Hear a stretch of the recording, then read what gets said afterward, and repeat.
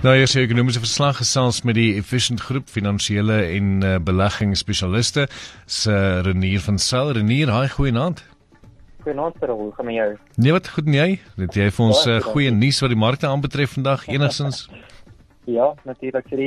As ons kyk, en ons begin met die buitelandse beurs, ongelukkig verhandel een beetje in die rooi vandag. Die S&P is huidig tot so 1,6% swakker vir die dag, en die Nasdaq so 1,7% swakker. In Europa lyk die prentjie maar baie dieselfde, die FTSE 100 in Brittanje verhandel so 1,7% laer en die DAX in Duitsland verhandel laer met 2,3%. Nou op maatskappyvlak het Boeing vandag resultate uitgebring in Amerika. Die vervaardiger van die vliegtuie en die militêre toerusting het 'n rekordverlies aangekondig vir die 2020 periode. Hulle moet hulle vervaardiging van die bekende 777X vliegtuig uitstel en sal ook eers na beraming die vliegtuig teen 2023 weer kan uitrol. Boeing kon gelukkig weer van hulle 737 vliegtuie aan kliënte aflewer. Dit nou na die tragedie waar die twee Boeing 737's in 2018 en 2019 geval het.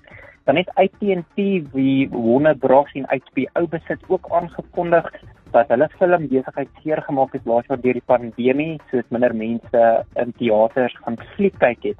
Maar hulle het dit egter reg gekry om nog kliënte by te voeg by hulle gewilde HBO Max diens, en dit is baie soortgelyk aan Netflix.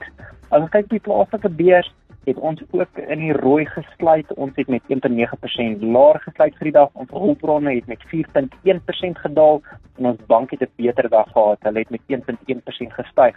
As kyk na daardie maatskappye wat die sterkste presteer het British American Tobacco sterker gesluit. Hy het met bykans 3% gestyg. En die grootste verloders vir die dag was Royal Bafokeng wat met 7,2% gedaal het. Op plaaslike vlak het Life Healthcare aangekondig dat hulle 'n goeie Oktober en November maande gehad het verlede jaar, en dit ook nadat pasiënte weer teruggekeer het na hospitale om vrywillige operasies te hê. En as ons oorbeweeg, ons kyk wat die wisselkoers vandag gedoen het die rand so klein bietjie verswak van vanoggend se vlakke. Hy staan op 15,25 teen die dollar, 20,87 teen die pond en 18,41 teen die euro. Terme van kommoditeite verhandel goud tans teen $1,844 per fyn ons, en die prys van Brent olie staan op $55.55 per vatjie Brent. En Karel, dis dan al van my kant af. Baie dankie, Renier. Jy moet 'n ongelooflike aand verder en baie dankie vir die gesels. Baie dankie vir 'n lekker aand. Nou is Renier van Saam van die Efficient groep, finansiële en beleggingsspesialiste.